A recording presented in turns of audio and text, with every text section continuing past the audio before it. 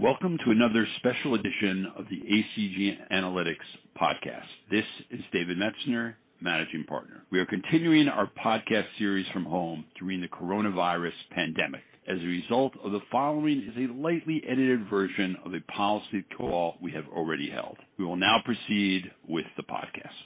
Thanks everybody for joining us. As always, it's been a very busy week in a number of different trades. On the call today, we have Brian Dean, our head of LATAM research. We have Bart Oosterveld, who covers sovereign risk. John Turek with Central Bank. With that, I think we'll move on now to both EM countries as well as some of these developed markets. This week's risk snapshot, where we tried to measure political and market risk in several different countries. We focused on Canada and France. And so I'd start with Canada, and I move to John Turek and say, from an economic position, Canada seems to be still in a very, very nice position. We've got oil prices that are surging, and you've got, the housing market, which continues to be really on fire, and you've had expansionary fiscal policy, which just yesterday, Prime Minister's budget bill passed the House of Commons prior to their recess. So you've had this, continued expansionary fiscal. What do you think here about Canada moving forward for the rest of the year? Yeah, thanks, Chris. I think, that was a very decent summary. You think about kind of the combination of the macroeconomic tailwinds with kind of the policy tailwinds, and it seems to paint a picture of a fairly constructive backdrop for Canada. Looking at the economics, if the U.S. is going to grow, as the Fed estimates at 7 this year, Canada is going to be a prime beneficiary of that, with oil prices, Brent at $75. From a terms of trade external balance perspective, they're going to be very strong. And then kind of looking at the domestic demand picture, we seemingly a never-ending housing bull market in Canada, that's combined with, a policy posture on the fiscal side that's very expansionary, even on a relative basis to the rest of the developed world. And then, kind of coming full circle, the Bank of Canada has proven to be, if not the most hawkish developed market central bank, who has already tapered asset purchases, just 2 months ago and will likely continue to do so again in July. So, kind of taking a 30,000 foot view, Canada seems to have this, very neat and elegant combination of, economic drivers that on a cyclical basis, along with a policy backdrop that, at least from the currency perspective, should continue to be supportive. Now, do you think, you wrote in our note, though, that, the risk to BOC policy here is that it becomes detached from the developed world and manifests itself in a Canadian dollar that's too strong. So where do you think Bank of Canada draws that line on a currency that's just too expensive?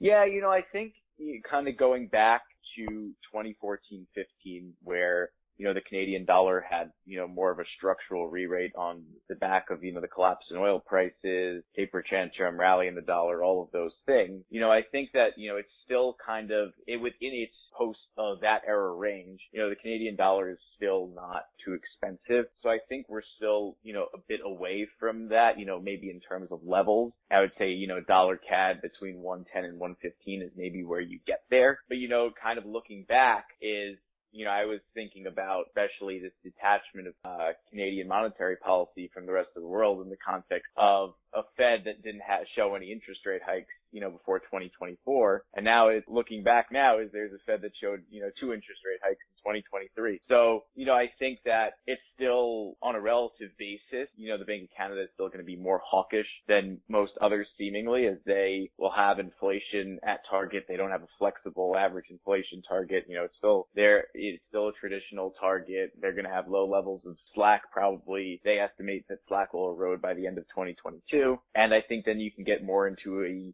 traditional, or at least what we saw in 2018, kind of BOC hiking cycle, whereas the Fed will still be late, but now at least we seemingly know that the Fed will be going. So, to kind of sum it up, it's a bit more of in a relative sense, it's still, Bank of Canada more hawkish than the Fed, but in terms of them being in two different worlds, that's less so the case after last week. One final risk just that I'd be interested in your take on it, and it's really just a little bit of uncertainty in the political side of things, because it is very possible that we have a Canadian election in the next 6 to 12 months. Does that throw any wrinkle in this outlook that you're forecasting? Because the Conservatives really would draw back some of the spending, but at the same point here, there's not really an incentive even in the post-pandemic world, to draw to go to like an austerity type, position. So the spigots will still be open, but there's a possible of a relative change towards, more fiscal prudence.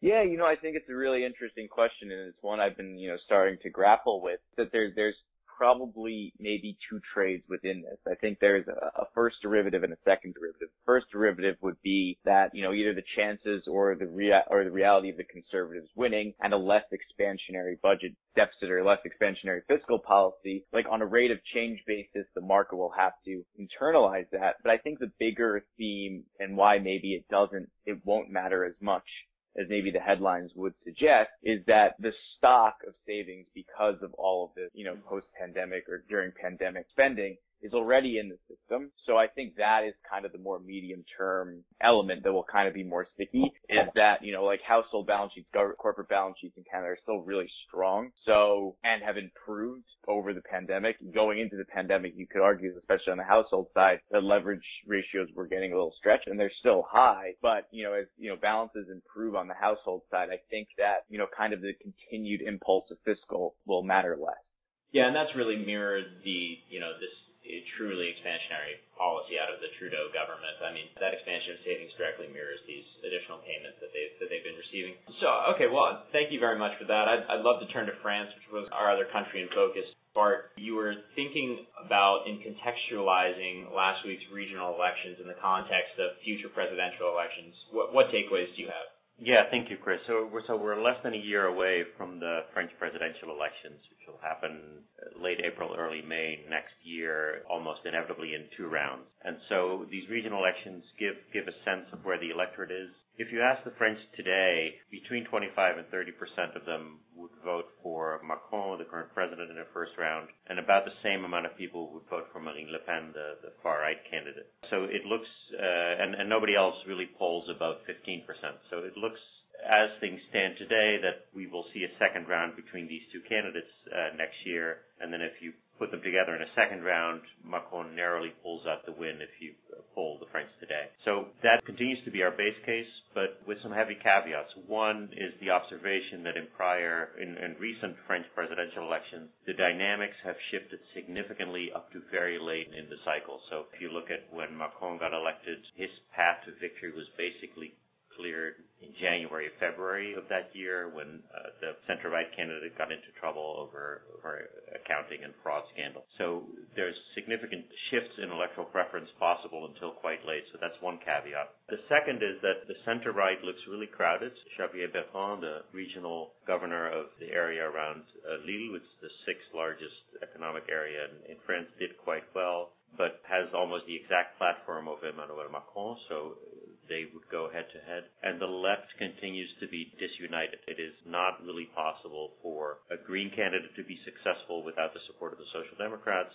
or vice versa. And they haven't gotten themselves to unite behind a single candidate. It's not my expectation that they will do so until very late this year, when they're absolutely forced by the poll numbers. So those are some things that might yet change, but as of now, our base case of a second round between Macron and Le Pen, which will be very tightly contested. And so then, JT, when you think about that, and you've talked about, while the vaccine rollout was delayed, it has really picked up in time for the summer tourist season, and so therefore, there should be material gains to the French economy in the coming months. I suppose that also alludes to a rather benign outcome for the next 6 to 12 months, bullish for the French economy. Yeah, I think so. I mean, as kind of going forward, I think that the summer travel season was kind of like the key bar for the European economy to kind of join the rest of, the more advanced world, or at least the Western world, in terms of, kind of getting up to stuff in terms of the reopening trade. And now I think that that's, fully happening, where Europe has these green passport initiatives, and it seems like, at least from the high frequency data, that, the regional economy is doing really well. And, I think that trend has, a decent amount of tailwinds behind it. Of course, the political front will maybe get messy closer to the time, but I think it's too far out for, at least on the corporate side, for sentiment to change, especially as, a lot of the corporate side, at least on the supply side, is kind of having to readjust things. There's logistical backups, port issues, there's all sorts of stuff that I think that, it's still on the corporate side, it's still going to be more about dealing with 2021 and then dealing with whatever political headwinds that they'll have to face, later on, or going into 2022. But I think, at least for, domestically, I think France still, it will have this domestic pickup over the summer. And I think also it'll get the rest of the, kind of the regional juice as, we start getting next gen EU disbursement and we kind of have like a synchronized European recovery. So it does seem, fairly benign, at least in terms of the economic outlook going into what could be a potentially contentious political time, going into next year. Yeah. Now let's shift gears a little bit here and just touch on a couple different central banks. As we've been on the call here, Bank of Mexico, Banxico raised rates unexpectedly by a quarter point. I'd like to get your take on that, JT, and what you think changed because this was again unexpected. Definitely surprised. Our kind of view on Banxico has been that there was a turn at the last meeting, a little bit of a hawkish turn that could suggest that they were already becoming uncomfortable with inflationary readings. And the way they kind of contextualized their inflation framework was going to be that, yes, there are these factors that are persistent, but a lot of it is on the supply side. And as long as our Q2 2022 inflation outlook is still in line with our inflation target of 3%, then we should be able to ride this out. And last statement already, it began, they began to doubt that. And I think that was what set the stage, for maybe a turn later this year. But as we see today, they're wasting no time. And I think, one of the things that was noteworthy, we had an inflation print today in Mexico that was 6%. And, I think, taking cues from, other central banks in the region where we've seen like Brazil, is that Banxico has obviously had to, come to terms they're going to have to take a much more, preemptive, approach to policy setting and, to kind of strengthen their framework. It seems like the hikes needed to come now. And, I think that this is something that's becoming, maybe more of a broader macro theme where, a lot of central banks that previously wanted to write off inflation as transitory have just been dealing with levels now that even if they are transitory are too high to ignore. And this is, what we're really seeing, across the world. And we'll talk about it when we get into, the Central European central banks. Yeah, no, definitely seeing a general tightening cycle, begin to stabilize here in Latin America. And you mentioned, obviously, these Central Eastern European countries. Both the NBH in Hungary and the Czech National Bank hiked this week as well, right? Yeah, so, not to be outdone within a regional tightening cycle is that now, looking at the three major Central European economies, we have Czech and Hungary who have hiked, and Poland who has kind of really doubled down on their, transitory view, and that, a lot of the inflation factors that are driving, the current readings there's nothing monetary policy can directly do about that. And so in the last 2 weeks, we've seen now all three of them present, and all three of them have had slightly different wrinkles on their views of, how this inflation process will play out. And I think it's setting up a really interesting time in Central Europe, kind of going over what we saw this week. So Czech hiked for the first time post-pandemic, kind of as expected at 25 basis points. But, it was a fairly hawkish statement and hawkish press conference where they said, that they're entering a phase of a gradual rise in interest rates, plural. So that, these are not one-off adjustments. These are like the scope of the hiking cycle we may not know, but this is a cycle. It's not just a hike. And this was especially, important in terms of seeing what the MBH in Hungary did this week. Their turn toward signaling a hike came last month when the deputy governor kind of came out and said that in June there could be a commencement or there could be a hike, which is obviously huge because as we know, Hungary didn't hike interest rates at all last cycle. And this is the first interest rate hike in 10 years in Hungary. And I think that kind of speaks to, what we were talking to before, is that a lot of central banks that, traditionally have had a dovish posture and really wanted to write off inflation as transitory, it just ran into levels that, it just made them too uncomfortable. And in Central Europe, I think this backdrop is, increasingly trickier as the initial conditions that they went into the post-pandemic world were ones of high wage growth and very tight labor markets. Where we've seen in Hungary and Poland, it wasn't uncommon to have 10% wage growth. So I think that's what kind of, makes the debate a lot more lively. But, coming back to the NBH, it is a central bank that, is traditionally very dovish. And they also said that this will be part of a cycle. And this is not just a one-off. They said they launched the cycle interest rate hikes also plural. So, we really are seeing a pretty broad turn in the central banking community. And, within the region, I do think this sets up a lot of interesting trade where you have three pretty distinct reaction functions between Czech, Poland, and Hungary. Yeah. No, I think it's very interesting, and I appreciate you, covering this so closely for us. Now, there's a couple other topics here, all really in the geopolitical realm of things that I want to discuss outside of central bank policy. I want to touch on Russia. I want to touch on Iran, Peru. Brian, why don't we start in LATAM here? Do we have any more clarity over the presidential election in Peru and where that country is going from a policy standpoint?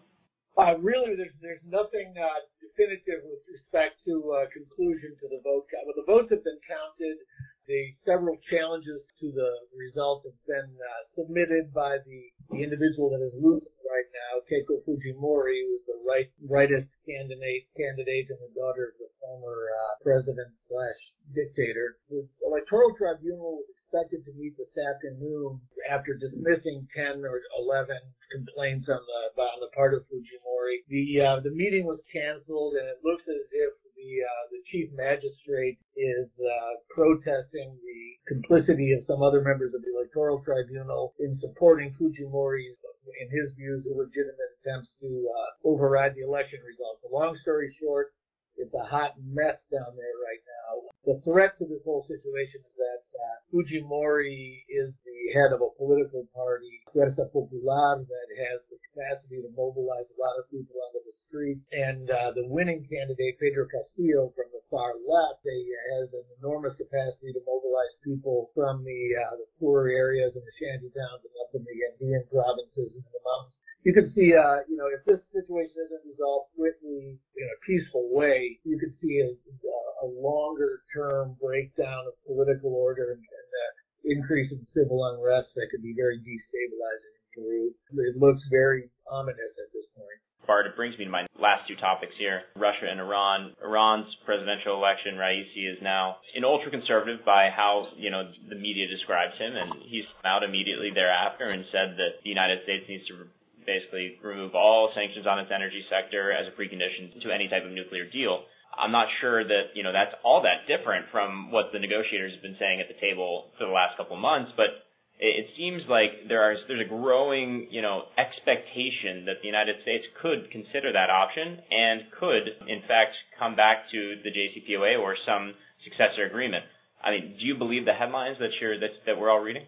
No, I think, as expected, he won the election because it was rigged in his favor, preordained, and the reason to pay such attention to this man is that this puts him squarely in line of Khamenei's succession, and he's likely to be the next supreme leader, in which case he's going to be around for a decade or two at least. So he's an important policymaker, and also in terms of the geopolitics of the region. This is a very complex agreement, and it's worth reminding ourselves that Iran is now out of compliance with it. So it really, at that negotiating table, I don't think has a lot of room to set preconditions on others. The rounds that they've had so far in Vienna, by all accounts, have been quite successful, which to me means that the easy stuff has been agreed on. But this is a multi-party negotiation involving China, Russia, the other permanent members of the Security Council. And the U.S. has not yet rejoined these discussions. So, yes, in the end game, as an agreement gets very close,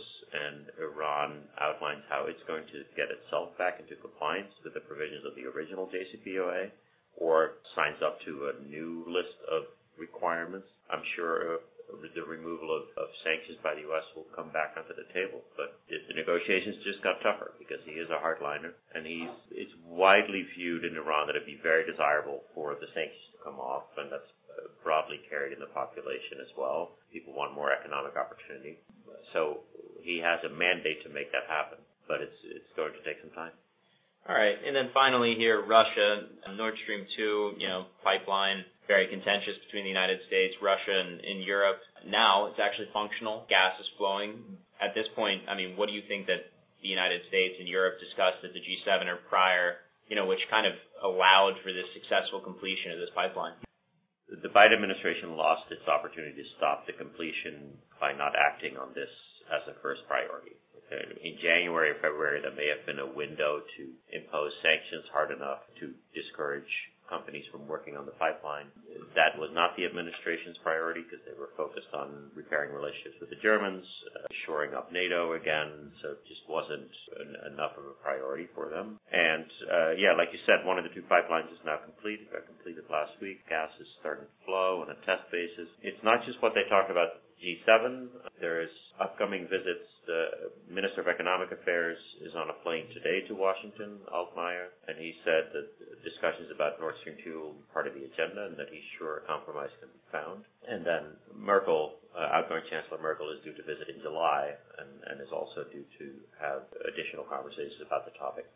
It had been our base case since February or March that the pipeline would be completed. What we have also said is that it's likely that there will be some compromise from the Europeans on the topic, and that probably takes the form of reduced gas deliveries compared to the original plan. The Germans are eager to get out of this pickle also because they don't really think it's fair that it's viewed as a German issue. The pipeline happens to terminate in Germany, but the off-takers, one is German, but one is French, one is Royal Dutch Shell. There's a whole range of big European multinational energy companies involved. Germany sees this as a private sector project that happens to land on its shores. It doesn't see this as an irritant in the bilateral relationship. Well, as far as irritants in the bilateral relationship between the United States, Europe, and Russia go, what do you think of this Black Sea, dust-up that we had here with the British destroyer? Yeah, that was interesting, and it looks like the Russians put some disinformation out there on the topic. So the passage of the British destroyer was by naval and military intelligence sources viewed as routine. It is also known that the Russian Navy was conducting exercises in that area, and it's normal for navies to accompany a ship that comes close to the edges of its territorial waters. Now, whose territorial waters those are, the Russians have one view and the rest of the world has another view. So this happened to be close to Crimea, which is occupied Ukrainian territory, and that's how the British Navy and the British politicians would see it. And so that's really the crux of the disagreement. Of what I understand from the exchange, British Navy was quick to emphasize that in terms of their opinion, everything was routine. So maybe there's presence of too much media, too much social media, because the Russians eagerly blew it up. We covered a lot of ground. I appreciate everybody for chatting today. I would like to thank everyone for joining us today. I'd also like to thank our team of analysts for offering their unique insights. You can also follow us on Twitter for further insight into capital markets and the political economy. If you wish to reach out for more information, please email us at research@acg-analytics.com. Everyone have a good day. Thank you very much.